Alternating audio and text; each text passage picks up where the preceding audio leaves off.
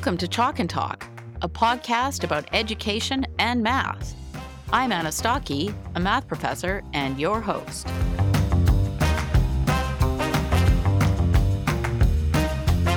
You're listening to episode 4 of Chalk and Talk. My guest in this episode is Dr. Greg Ashman, an Australian teacher, writer, and researcher. Dr. Ashman's expertise in cognitive load theory and his dedication to improving education make him an invaluable resource for any educator or parent. We cover a lot of ground in this interview. Some of the things we discuss include his journey into education writing and research, some of the pitfalls of education research studies, and what happened when he tried to track down the references for a claim that time tests cause math anxiety. We also delve into cognitive load theory and its implications for effective teaching. He talks about what good explicit instruction looks like in a math classroom and gives some practical advice for new teachers. Dr. Ashman's sincerity and passion for education shine throughout our conversation. I have admired his work for many years, and I hope that listeners will find his insights and practical advice as helpful as I did. Be sure to check out the show notes for links to resources mentioned in the episode. Now, without further ado, let's get started. I am excited to introduce my guest today, Dr. Greg Ashman. He is joining me from Australia. He is a teacher and a researcher with a PhD in instructional design. He has a very impressive resume. He's taught math and physics. He's now the deputy principal at Ballarat Clarendon College. He's a writer, a podcast host, and he runs a popular educational blog called Filling the Pail, which you can follow on Substack. He has authored 3 books: The Truth About Teaching, an evidence-informed guide for new teachers, The Power of Explicit Teaching and Direct Instruction, and most recently, Cognitive Load Theory, a little guide for teachers. And I read that one fairly recently. I recommend that book to anyone who teaches. For many years, he has demonstrated a deep commitment to improving educational policy and practice. In addition to educating numerous individuals through his blog, which is very accessible, many educators find his writing to be reassuring and relatable. In fact, you're probably one of the first people I started following when I joined Twitter. A warm welcome to you, Greg. Welcome to my podcast. Oh, you are too kind, Anna. What an introduction. Thank you for that. Really appreciate it. Really glad to be here. So let's start off with a bit about who you are and how you ended up where you are. Would you mind telling us a bit about your background and why you chose teaching as a career in the first place, and what grades and subjects have you taught? Sure. So I grew up in a town called Dudley in the West Midlands of England. So it's not a very glamorous place, fairly working class area. So I went to a government comprehensive school, went to the local sixth form college. Then I went off to Cambridge to study physics. And in my last year of studying physics, I wasn't quite sure what I wanted to go into. So I thought, I know what I'll do. I'll do a teaching qualification, a 1-year teaching qualification at the end. And then what that means is I'll never be unemployed. I'll always be able to find work as a physics teacher. But that wasn't what I assumed I was going to do for a career. Someone stood up in our lectures and said, hey, we're running this expedition to Uganda. They're short of teachers because it was the height of it wasn't the height of the AIDS epidemic, but the AIDS epidemic was still raging in the late 90s at the time. And they're short of teachers and we want to go over there and help. And so I thought, well, I've applied for a teacher training course. So yeah, that's for me. So I joined up with this group. I became quite jaded about the idea of people from the developed world going to the developing world and helping out in this way. It seemed to be more of an expedition for us. The people that organized the trip were evangelical Christians, and it turned out that one of their objectives was to try and convert all the others to being evangelical Christians. So it was all a bit odd in the end, and I was questioning the value of what we were doing, parachuting in for 3 months to teach physics and then just leaving again, and what value that did. But what I did discover is that I loved teaching. So I just loved it. From the first, no one had shown me how to do it. I was using chalk on a blackboard, It was really very, very basic, but I loved it. And I remember at one point complaining to my colleagues in the staff room that some students were not paying attention in my physics class and they were reading a magazine. And they said, oh, well, those students, they don't take physics. They just sit in the class. Anyway, so that was news to me. So then when I came back, I'd already applied for this teaching course in London. But now it was what I wanted to do.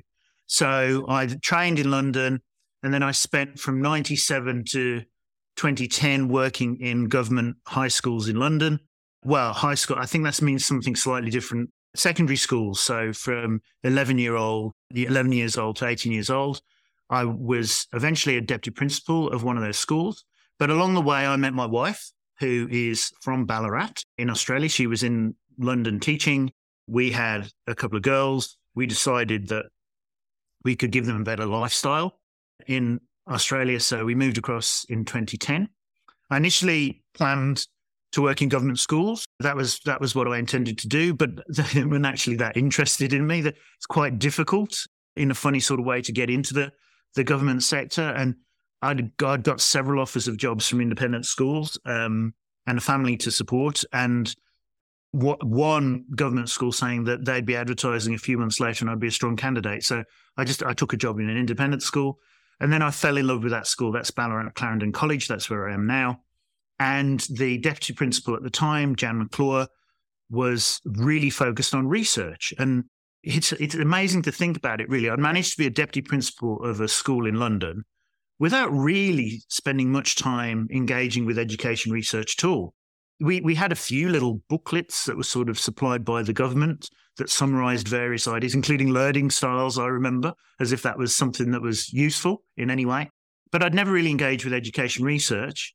And Jan handed me John Hattie's Visible Learning, and I read that, and I started looking through the references. I now don't actually think that Hattie's method of combining all these effect sizes in this big meta-analysis way, I'm not sure that's valid anymore.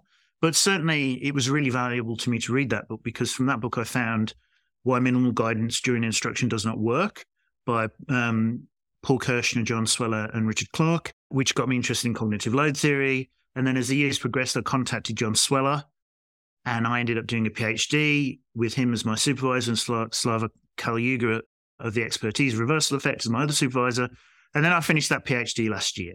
So, yeah, sorry if I've gone on a bit, but that was my attempt at a very brief run through of my life story. Oh, no, that was great. And you kind of got the teaching bug at one point. That's what I call it.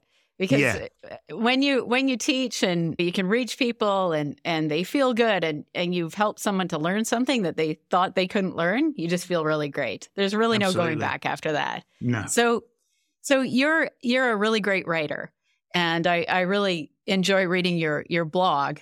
And you're a very prolific blogger. I don't know where you get the time. And your blog is really, really popular, and it's very useful. And you're always sort of blogging on what's going on at the time, so it's always really current. So why did you start writing about education? So in 2012, I'd started to read a lot of research, and I began to. Well, I wouldn't say I got angry, but I got annoyed, because when I had trained, it was presented to me that constructivist approaches to teaching, it's really, names for things in education are fraught. Everyone will always debate them. But I think at the time, people would have called it constructivist approaches to teaching. And there are those who say there's no such thing as a constructivist approach to teaching. Constructivism is the theory of learning. And let's just caveat all that. But this idea that, say, as a science teacher, because I started off as a science teacher and I gradually moved into maths. At the time, the ideal way to teach science would be to set up an investigation. Students would do an investigation.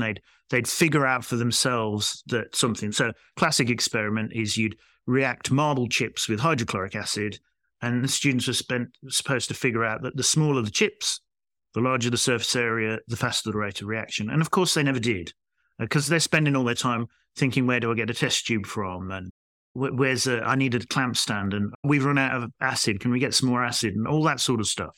So they never figure this out. But I centered that on myself and my own failings. And I would default, once I hadn't learned it that way, to a form of explicit teaching.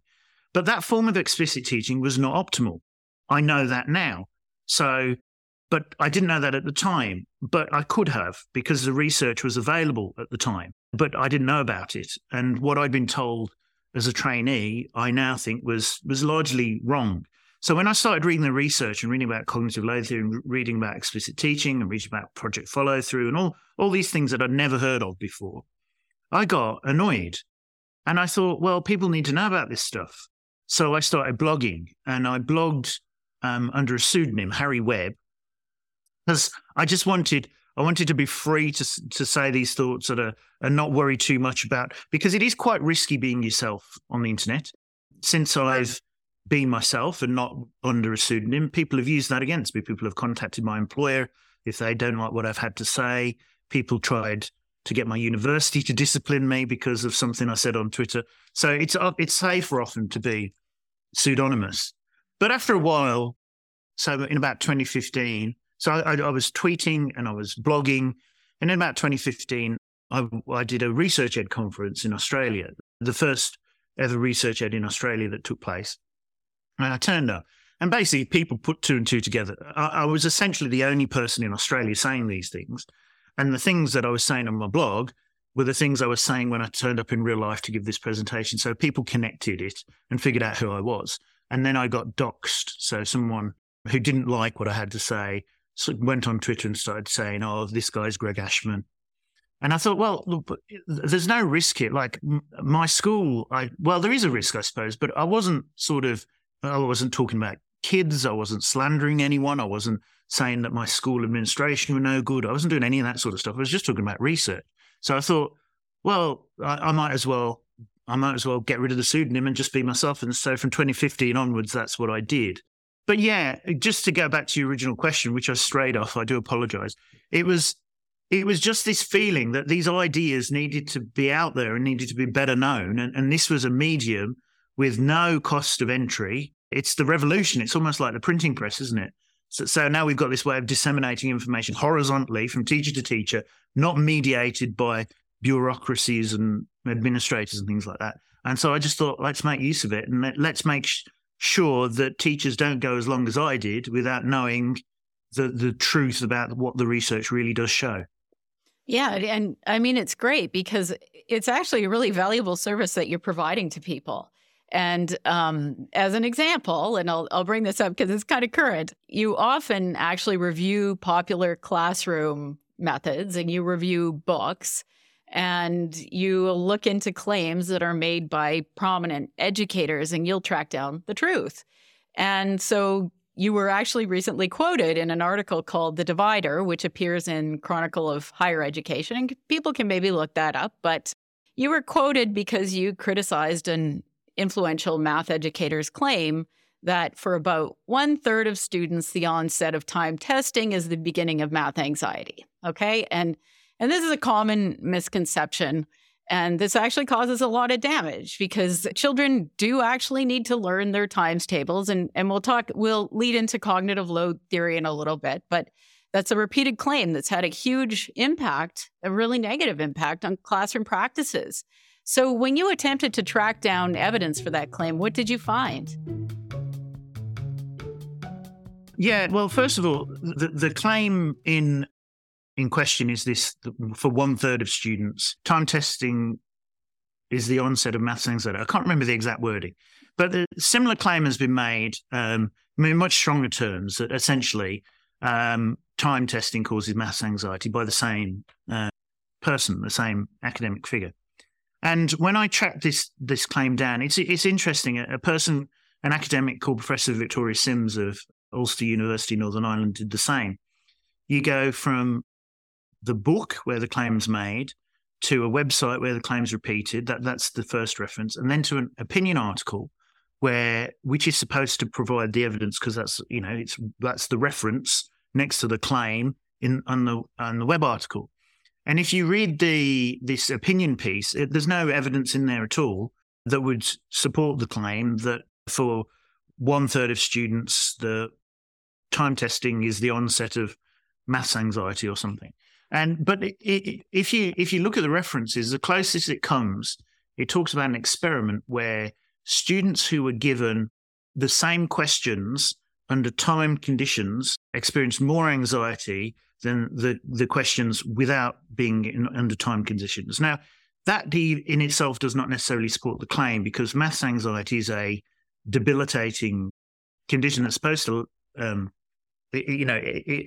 it spans a certain period of time. It's not just feeling a bit anxious in a moment. It's something that makes you want to avoid maths over an extended period of time. So even if that experiment was true, we could still debate whether this was evidence for time testing causing maths anxiety. But when you look at the reference there, it's to a paper about working memory, which has absolutely nothing to do with the experiment that's described.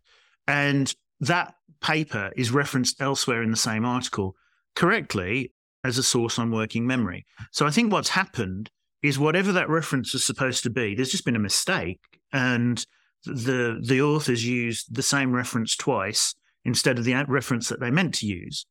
But I don't know what that was, so we can't test the claim. We reach a dead end. And when you think about it, like, why do this then? Well, it's important that when you make strong causal claims, like particularly causal claims, not associative claims, and I know that the wording, the 1/3, I'm going to try and find the actual wording of that because I keep saying it wrong. For 1/3 of students, the onset of time testing is the beginning of maths anxiety, is the claim that's got the references next to it, which is a little bit ambiguous as to whether we really are making a causal claim or a correlational claim there. I'm not sure. But as I said, the same author has said elsewhere that research has shown that time tests are the direct cause of the early onset of maths anxiety. So it is a causal claim that's at the root of that. And causal claims are important because you can only usually establish them through experiments. You can, if you've got enough correlational evidence and you can do various tricks with statistics, you can get pretty close enough to convince most people that a causal claim has been proven. But technically, you can only really do it with an experiment. So that's what I was looking for. And it just doesn't seem like one exists. And when you sit back and think about it, I'm not sure how you would demonstrate that. I mean, time testing covers such a wide range of possibilities. It could be the mad minutes that kids do for like a minute where they're just filling in as many facts as they can. It could be a 70-minute exam. It could just be something that you do fairly quickly with kids on a mini whiteboard. It could be all sorts of things. And then this time testing could be presented in lots of different ways. You could have a teacher really winding the students up about it and say, "Oh, it's really important, guys. This is going to affect your grade for the year." Or you could have a teacher saying, "Oh, no, it's just a check for me to see, how effective my teaching has been in this area. I just want to see what we've learned. No big dramas." And of course, it makes it just common sense that those two ways of presenting it, in fact, would make a difference to how the students received it. So the idea that there's this monolith called timed testing that is one thing that you could then demonstrate causes maths anxiety, I just don't think that's a goer. But I do think it's important to trace these claims back, because it seems that similar claims have also been found to not have the basis that was originally implied when you trace those back. And if we're telling, the idea, there's a lot of teachers in North America, in Australia, who are avoiding time tests because they really think that the research shows that they have this really negative effect. I think the same is true here in Canada. In fact, just recently in my city, a few of the school divisions decided that they didn't want to give grade 12 final exams. And this is just disastrous, right? Like, the students are going to go to university and they're going to have to write exams, and they may be worth 50% of their grade. And that was the reason they think it causes anxiety. So this seemed to get worked out because the parents were upset, because the parents want their kids to write exams. They want them to be prepared for post-secondary.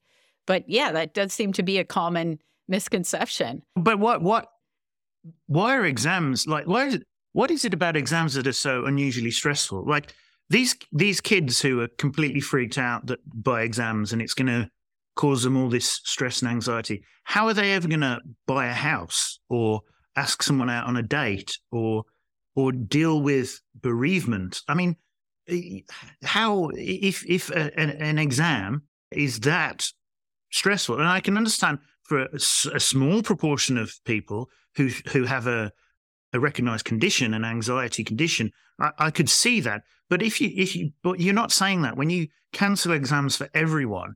You're saying that at least the majority of people can't cope with that sort of situation. Well, if they can't cope with that sort of situation, we're in trouble. Yeah, big trouble.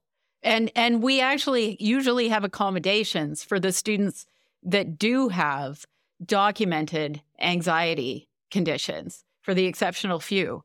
But I think as educators, it's our job to actually expose our students to things like exams, because they do have to get used to these kinds of situations. I personally also think that exams actually do help students learn. They give them a goal. It keeps the teachers on track. We make sure that we're covering our material, et cetera. But yeah, we could go on about that for a while. But it's not even just this one thing. There are so many things in education that you hear it and you're told that it's backed by research evidence. And if you trace back, you'll often find that's probably not, that may not be true. Or the research studies that you're given are not rigorous research studies. You have to be really careful about it. Right. You're absolutely right. And the thing is, one of the ways that John Hattie is definitely right is when he claims that everything works in education, because you can make everything work. And you can provide evidence for anything, which in a way, it makes it surprising that we trace some of these claims back and we don't find a reference, because I'm pretty sure that if I worked hard enough, I could find a reference for any sort of claim of that kind. And the reason is our standards of evidence are pretty low. Typically, if you come up with an intervention or a package of teaching measures or whatever it is, you will set up a trial where you will teach some students with this new flash fancy teaching method. You will then compare their progress on a scale you've written. So you'll make sure, obviously, the assessment's going to align with your new flash fancy teaching method, and it's going to be about those sorts of things. Then you'll compare the students with another group of students who have had business as usual, whatever that is, often not very well described in the research. So you don't really know whether business as usual is inquiry learning or explicit teaching or the one that interests me is, I said earlier, that the sort of explicit teaching I resorted to early in my career, I now know was not optimal. I now know that I should have presented smaller chunks, got kids to feed back to me on mini whiteboards constantly, whereas what I was doing back then is I was presenting in extended little sort of mini lectures before asking the students to do something. So you don't even know, even if you say, well, the business as usual is explicit teaching, you don't know what sort of explicit teaching, whether it's based on research or whether it's just the kind of thing that people default to when they don't know about the evidence. So you take your shiny new thing and you compare it against business as usual, and 9 times out of 10, you'll see an effect, because it's nothing to do necessarily with the package of interventions itself. It's to do with the fact that the assessment the researchers use aligns better with what the kids are taught in the intervention. The kids are more excited because it's something new. The people delivering it are enthusiastic about it because it's something new. Everyone expects there to be an effect. There's a sort of placebo effect. And many of these are quasi experiments anyway. So the kids are not randomly assigned to groups. The instructors are not randomly assigned to groups. There's researchers lurking around in the background trying to make it all work. So under those conditions, you can make any teaching method work.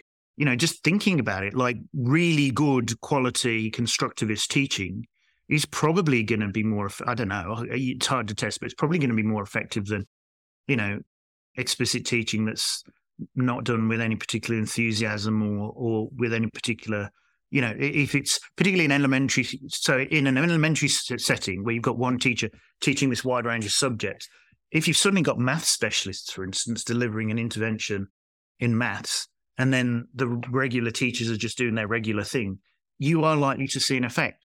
And so I try to shy away from that sort of evidence because you could prove absolutely anything with it.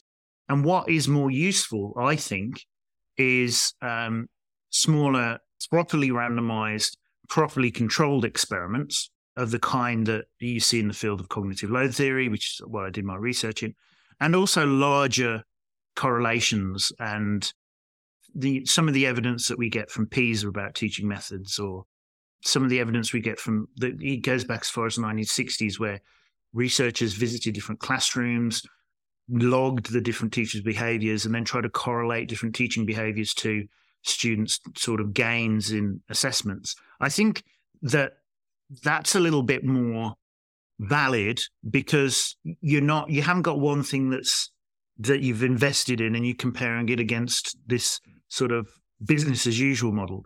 And the other thing that I argue for, and I've argued for some time, but I don't think it's ever going to happen, rather than have, in shiny intervention versus business as usual, we should be having active control. So we should be putting as much effort into the comparison condition as we are into the intervention. And a way you could do that is you could have intervention A, which is, say, for the sake of argument, constructivist, intervention B, which for the sake of argument is explicit and tries to use the research on explicit teaching and it's most as effective as possible.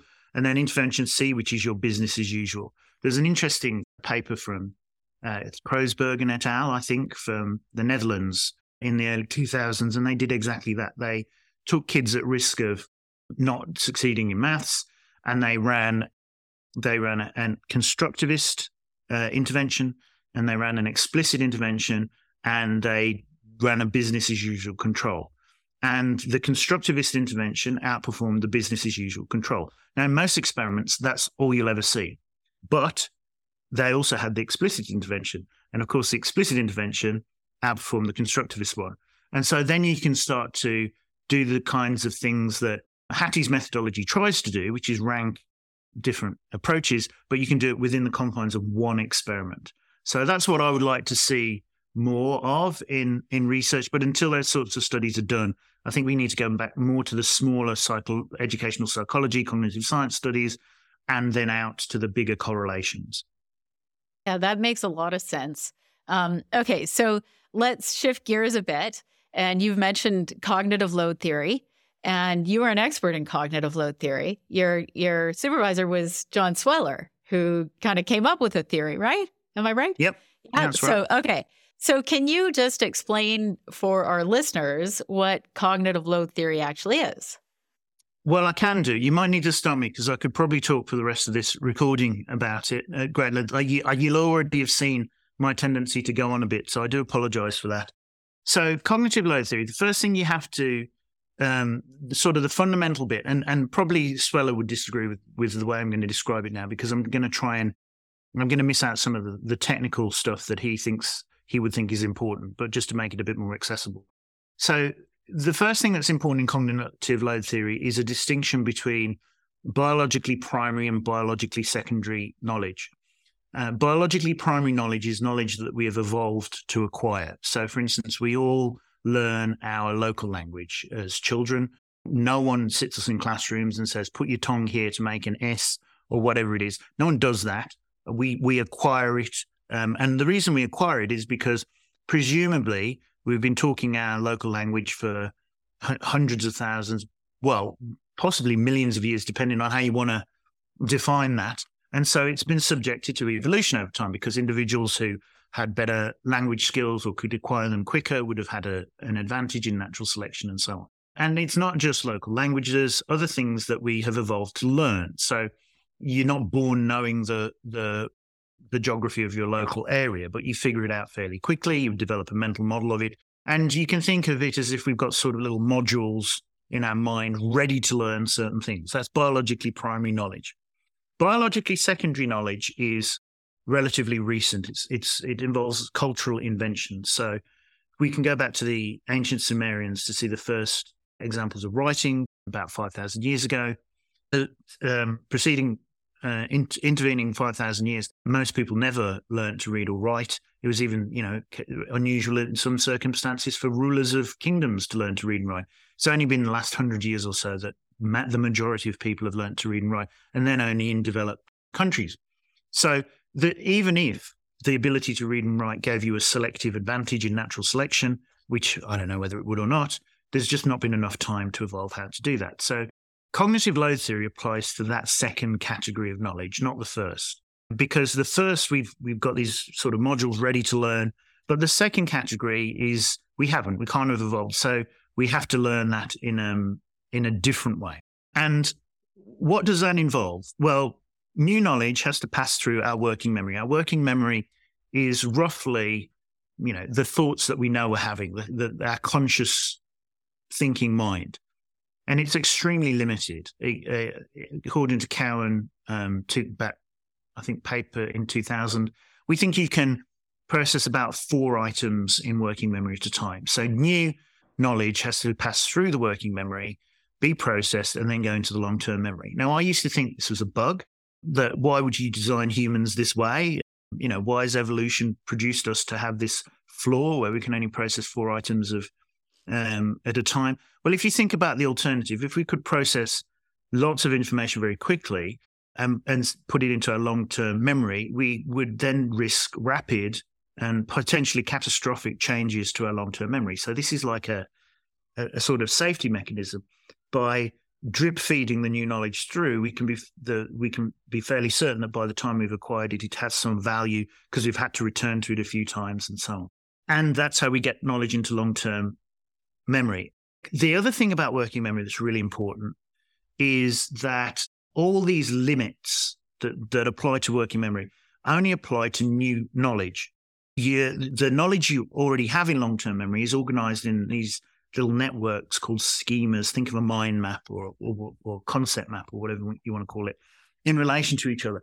And you can pretty much fire up an entire schema and get it to work for you with very little mental effort at all. So stuff that we've actually got in our long-term memory is our superpower. And the way I often demonstrate this to people in the maths world is if I say to you, 3x equals 18, find x, that's quite a complicated thing to do for a novice because they need to know that 3x means 3 times x. They need to know that x represents a missing number. They need to know that the equal sign means that the left-hand side is equivalent to the right-hand side. They need to know how you can get from 3x to x by dividing by 3, and they need to know that 18 divided by 3 is 6. However, if you say 3x equals 80, find x, to people that have even fairly limited training in algebra, they will almost involuntarily just know that x is 6. Why? Because this schema that they've got in long-term memory, they've just activated and it's solved all the problem for them. So when we're novices and learning new things, it's incredibly effortful and often not a great deal of fun. But once we've got the schemas in long-term memory, we can draw on them almost as a superpower. And this is what we're able to do. So cognitive load theory is about attending to this cognitive architecture, it's called, when we design instruction. So we don't try and overload working memory because then we won't learn much. And in maths, you can very easily do that. There are some areas like learning lists of names or something, which is intrinsically provides quite a low level of cognitive load. So you might want to even up it a bit. But often when it's things like maths, chemistry, physics, even, writing, for instance, they consume cognitive resources quite intensively. So you're looking at ways to try and work with that. And so cognitive load theorists have identified loads of different effects that essentially work by paying attention to this sort of model of the mind. Now, the final thing to say about that, and then I'll shut up on cognitive load theory, is that it is a model of the mind. That it's not neuroscience. No one is sticking a probe in someone's brain and saying, this is where the working memory is. That's not how it works. It's a schematic model, and it's also an incomplete model. Most scientific models are. One of the things I found when I first started talking about cognitive load theory is people on Twitter would say, yeah, but where's sensory memory? And sensory memory exists. It definitely does. It's like a buffer for information that you're taking in through your senses. And it's not mentioned in cognitive load theory. Why? Because it's not relevant to the kinds of predictions that cognitive load theory makes. And this is the point about scientific models. They don't have to be full and accurate representations of everything. They have to be good at predicting the results of experiments. And if you had a really elaborate model that encompassed all these different things, even when they're not relevant to the predictions you're trying to make, it wouldn't be a very useful model. It would be very difficult and it would become unmanageable. So cognitive load theory, it's a model of the mind, it has implications for how we teach. When you talk about it, and I think about teaching, it seems almost obvious that we should be taking this into consideration. But I'll admit, I didn't take a lot of these things into consideration when I was first teaching. For instance, scaffolding. It's taking me many years to get good at that. And there are some things that I only heard about just recently. So for instance, you talk about the split attention effect. Would you mind talking a bit about that? Okay, so the split attention effect is, it's quite difficult to describe. It's easier to show, but imagine a typical diagram, say in a geography textbook. I don't know whether your geography textbooks in Canada are similar to ours, but back in the day, they'd have had like a diagram of a volcano, and then there'd be like a 1 on it, and then a 2 on it, and then underneath you go 1, a magma chamber, 2, lava field, or whatever. That's what you'd have. And what that requires you to do to understand what that diagram is telling you, you've got to constantly shift your attention from the diagram to the key where the numbers explain what the different bits of the diagram mean. It's much better, it turns out, to simply annotate the diagram itself with those things. So rather than having 1 and then down beneath 1 is the magma chamber, actually just writing on where we're going to put the 1, just write magma chamber, and then you don't have that issue. So that's what the split attention effect is on about. Have you seen a grade 5 math textbook recently? You know how they describe multiplication, and you'll see 3 different methods all on one page. Yeah, this is absurd. And I'm not even sure, like, there's not even a name for an effect for that. It'd be a bit of split attention. It'd be a bit of extraneous load. Look, I used to teach, when I first used to teach maths, I'd demonstrate, what 2 or 3 problems, maybe 4. And then I'd ask the students to do a problem that was slightly different to the ones I demonstrated. Well, this is often how we teach in a sort of default explicit teaching style. This is often what we do, but it's not optimal. So what I do now is on a demonstrator problem, I immediately get the kids to do a problem that's got the same deep structure, but maybe slightly different surface features. So they've got to do exactly the same as I've just done, not something slightly different. They've got to do exactly the same thing that I've just done, but maybe using different numbers or whatever. And then I'll do that a few times with every problem type. And then gradually we'll go into a bit of guided practice where they're doing a few and I'm checking in on them all the time, or I might give them a hint or a bit of a scaffold. The first step you've got to do is this: everyone do that, guys. Let me have a look on your mini whiteboards, right? And then gradually go to the point where they're solving the problems themselves. And the kids I teach, eventually, they've got to solve these very complex problems that they haven't seen before. They haven't seen one like it before. And so I've got to get them to that point. That's the objective of all maths teachers. We want students to be able to solve complex problems they haven't seen before. But when they get to that point, they're equipped with all these skills that we've learned along the way. And my students and our students at my school, where we teach in this way, seem to do really well at these complex problems that they haven't seen before, because we've scaffolded the route to that. What I think a lot of people assume is that if you want students to solve complex problems that they haven't seen anything similar to before, you need to get them to solve complex problems that they haven't seen anything similar to before, because they think that there's some sort of skill of solving complex problems that you haven't seen anything like before. And there isn't. There's no such skill. There's just mathematical ability, procedure, conceptual understanding. And so you want to build that. There's a few little things like there's methods for annotating a problem maybe that can make sure you don't miss things. But really, that's fairly minor. The major thing is building this bank of understanding.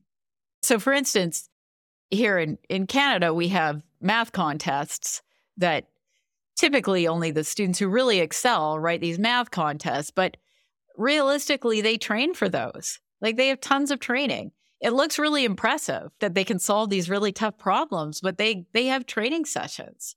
Absolutely, you can teach kids to solve math problems. You just have to do it well, right? I mean, I don't know why we feel that we need to throw them off the deep end and make them feel all stressed out about it either. I mean, you can make solving those problems fairly easy if you just teach them in a scaffolded way. The question of why we do that is an interesting one. I think there's an element of it's what we do when we don't know what to do. So if you want someone to solve complex maths problems, then you've got no other strategy. You just get them to solve complex maths problems because it's what you do when you don't know what to do. There's also a lot of ideology. If you go on Twitter and see people who are talking about, this constructivist, or I don't even know what we call it now, cognitively guided instruction, perhaps. I don't know what the latest term for it is, but this idea of basically learning maths by solving problems is essentially the view that people take. A lot of the argument is ideological, so it's oppressive if a teacher demonstrates how to solve a problem, or even people say they'll talk about it being white European approach to teaching maths or something, which is just odd. I mean, clearly there is it's either more effective or less effective, and if it were true, and I don't believe for a minute that it's possibly true, it's possible that different methods of teaching maths would suit students from different ethnic backgrounds. Well, we could research that and we could find that out and we could do something with that. But I don't think people's brains vary that much. I'd be extremely surprised if they did. And so the most effective methods of teaching maths are the most effective methods of teaching maths. But you see, you and I are talking about effectiveness, whereas other people are not even really interested in that. They'll say, oh, well, test scores are meaningless. It's just rote procedures. I want students to be thinking. So it's almost like you can't even debate because the terms of how you'd establish whether something is desirable or not, there's no agreement on what those terms are. It's slightly surprising that more people don't know about cognitive load theory and that it's not sort of the thing that you see at PD sessions. And it's too bad, actually, because a lot of students would be learning more math if teachers knew about this. I wanted to ask you about something that you wrote in your book. So you said that schools tend to adopt the next new thing, talk about it constantly for 3 months, talk about it with mild embarrassment for the next 3, and then forget about it after that. And I have noticed that too here in Canada. And, that means new PD, that means new resources, new textbooks, if they use textbooks at all, manipulatives, etc. But why does this happen? Well, I think I've got a theory on this. I don't really know. It's extraordinary. I think part of it is we don't have a proper. We're just spinning our wheels. We don't have a proper system for evaluating what we do. So we can't know whether something's more effective or less effective. And so essentially we follow fashions. So like this year we're going to wear flares, and then next year we're going to wear boot cut jeans or whatever. It's that sort of, because you can't establish empirically whether flares are superior to boot cut jeans. So you just cycle through all the different fashions. I think there's an element of that.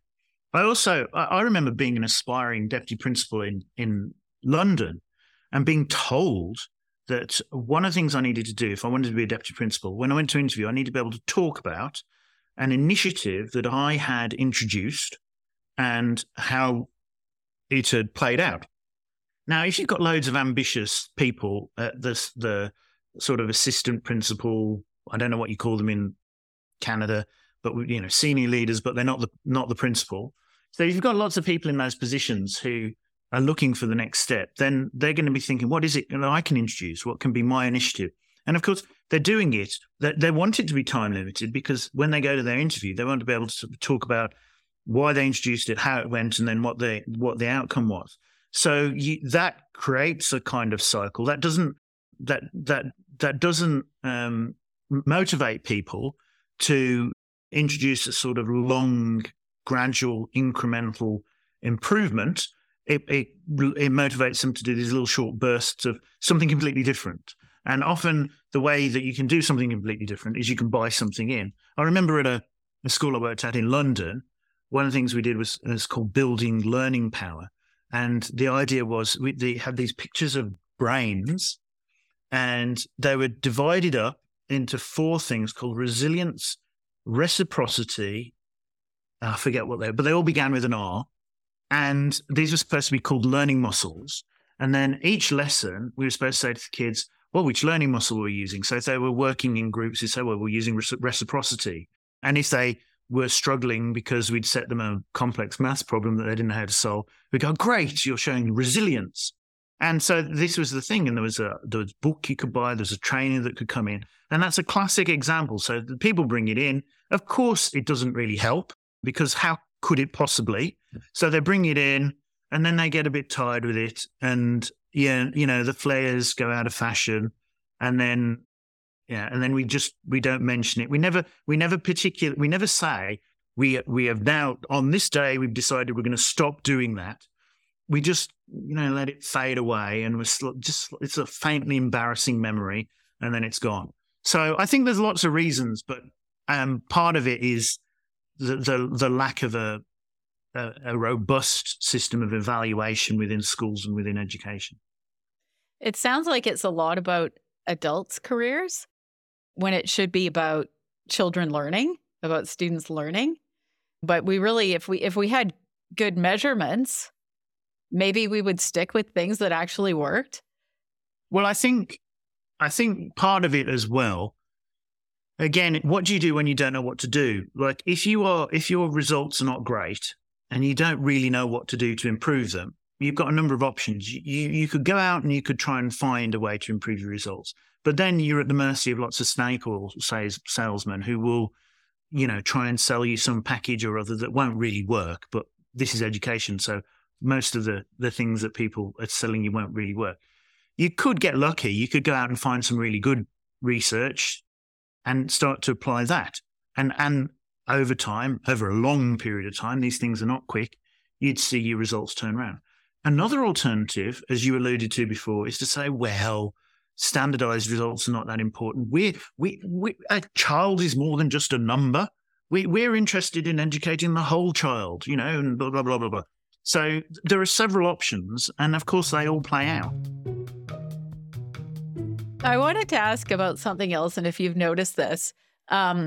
So I listened to Emily Hanford's podcast, Sold a Story. I've mentioned this a few times on the podcast because I think something similar is going on in math education. And she talks to a district leader in the podcast, and he says the following about one of these prominent reading specialists. If Beyonce came and gave a private concert in my district, it would not have been a bigger deal for many of my teachers. She was like a rock star walking into that building. And teachers even wrote songs about this person who has recently acknowledged that she was actually wrong about what how she'd been telling teachers to teach reading. And I've seen this in math education too. And it's a bizarre thing. There are just these figures that are just, the teachers seem to hero worship them. They're like rock stars. And I must admit, I don't understand it. Have you noticed that? I have. And I don't really understand it either. I think these individuals often have a lot of personal charisma, and they often have quite a revolutionary message. So I think it's the appeal of that. And teachers, I don't know, like I come in contact with a lot of teachers, but of course the teachers I come in contact with often approach me because of my blog and things like that. So usually they're the teachers who think this is all a load of hooey. So I haven't really got an insight into the teachers that will whoop and holler when an education guru comes into the room. I don't really know where that's coming from. I think sometimes the messages that are given, it's a bit like cold reading when fake mediums try and sort of tell people what they want to hear. And I think there's an element of that. I think these individuals are very tuned into what teachers want to hear. I think they make teachers feel special, that they will say that teachers are very special and they should have this autonomy and they're extremely skilled. But I can't say I fully understand it. I think it is a strange phenomenon, but it does exist. I mean, we have devotees of those gurus in Australia, possibly a little bit more. We're a slightly more ironic culture in Australia, and we've got from Britain, I think. And so people wouldn't be quite as earnestly, they'd be a little bit more self-aware, but they'd still be big fans of these people. We don't seem to have this among mathematicians. I mean, people get really excited about mathematicians who've solved, big problems or something like that, but it's nothing like what I've seen in education. So you read the book, Building Thinking Classrooms in Math. Yes. Yeah, and actually that's a really popular method here in Canada, the non-permanent vertical learning surfaces and the group work. And so I'm wondering, what did you think about the book? Do you think there's any merit to that method? Not really, no. I can see how elements of it could be useful. I have myself asked students to work by writing stuff on whiteboards at the side of the room, and so I've done that myself, not because I read the book, but it's something I've done in the past. And I think there's some interesting ideas on how you would do group work and how you would select people to work in groups. But I'm not really convinced by it. And my response to it is anecdotal. I sort of measure what is being said in that book against my own experiences as a math teacher, and I think, well, I don't think that'd work very well. And that's perfectly valid for me to have that response, because what's at issue here is the burden of proof. It shouldn't be, for me, a skeptic, to prove that method doesn't work. I mean, it's almost impossible to do so. I don't have the tools. I don't have the access. And proving a negative is not as impossible as lots of people often think. You can do it inductively, but it's very hard to do if you're not. It's really hard.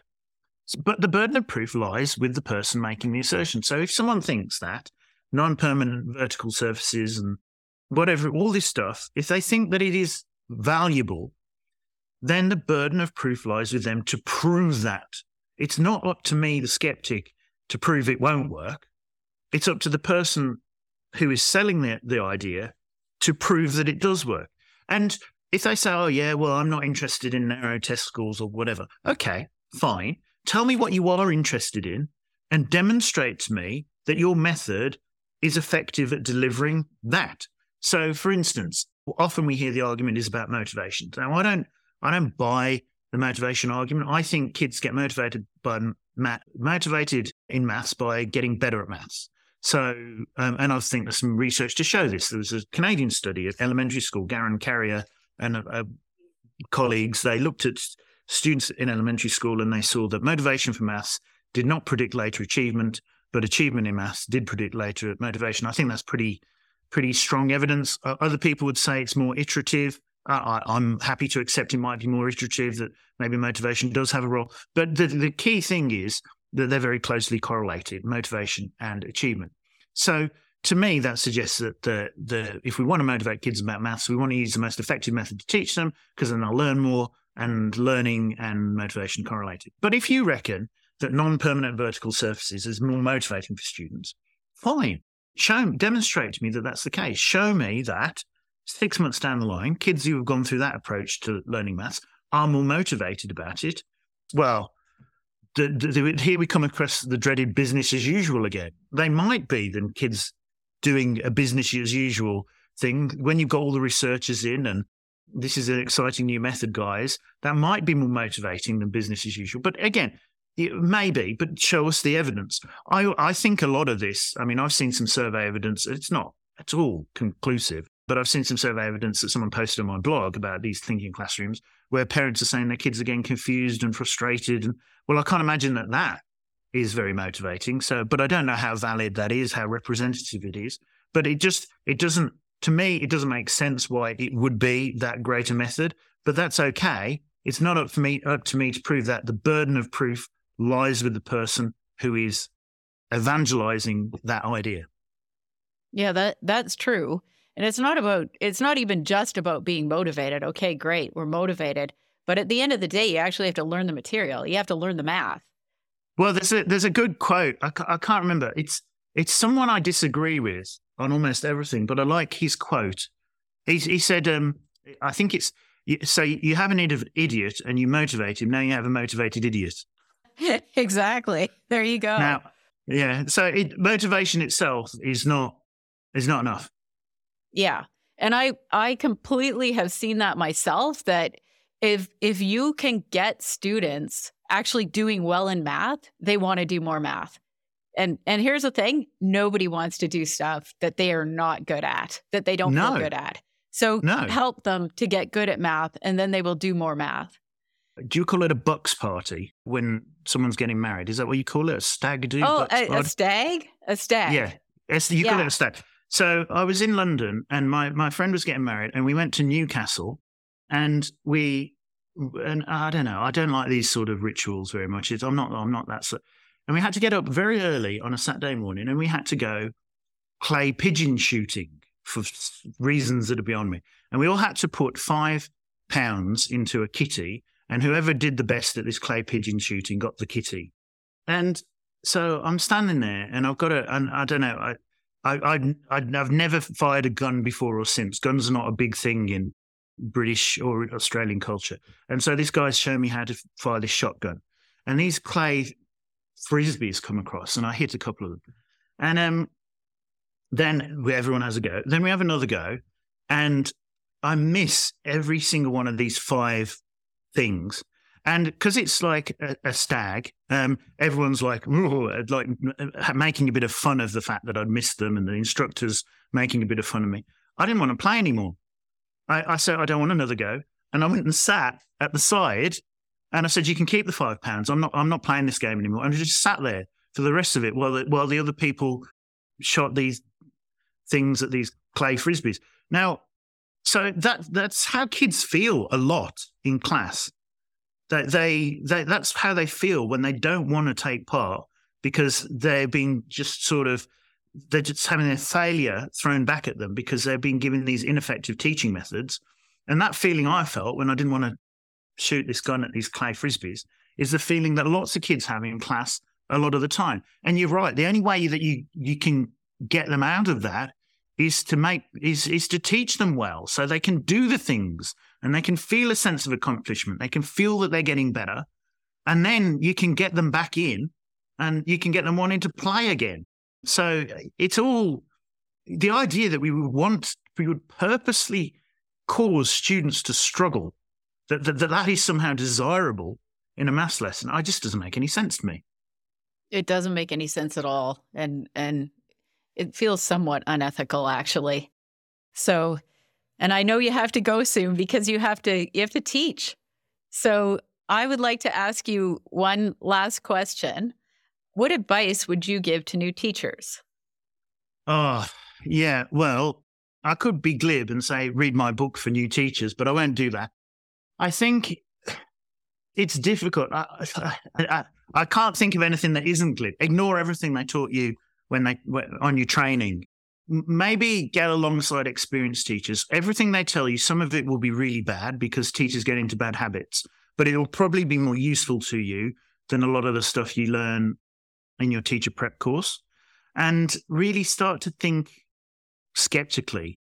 Take a skeptical stance. When anyone comes and presents an idea to you, take a skeptical stance.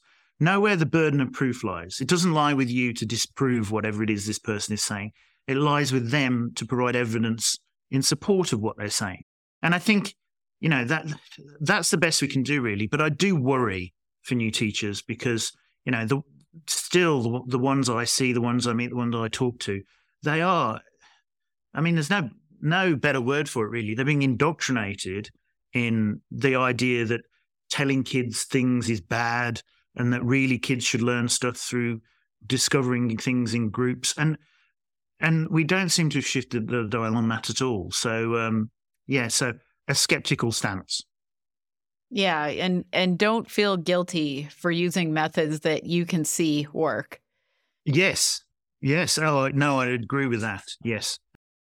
Absolutely.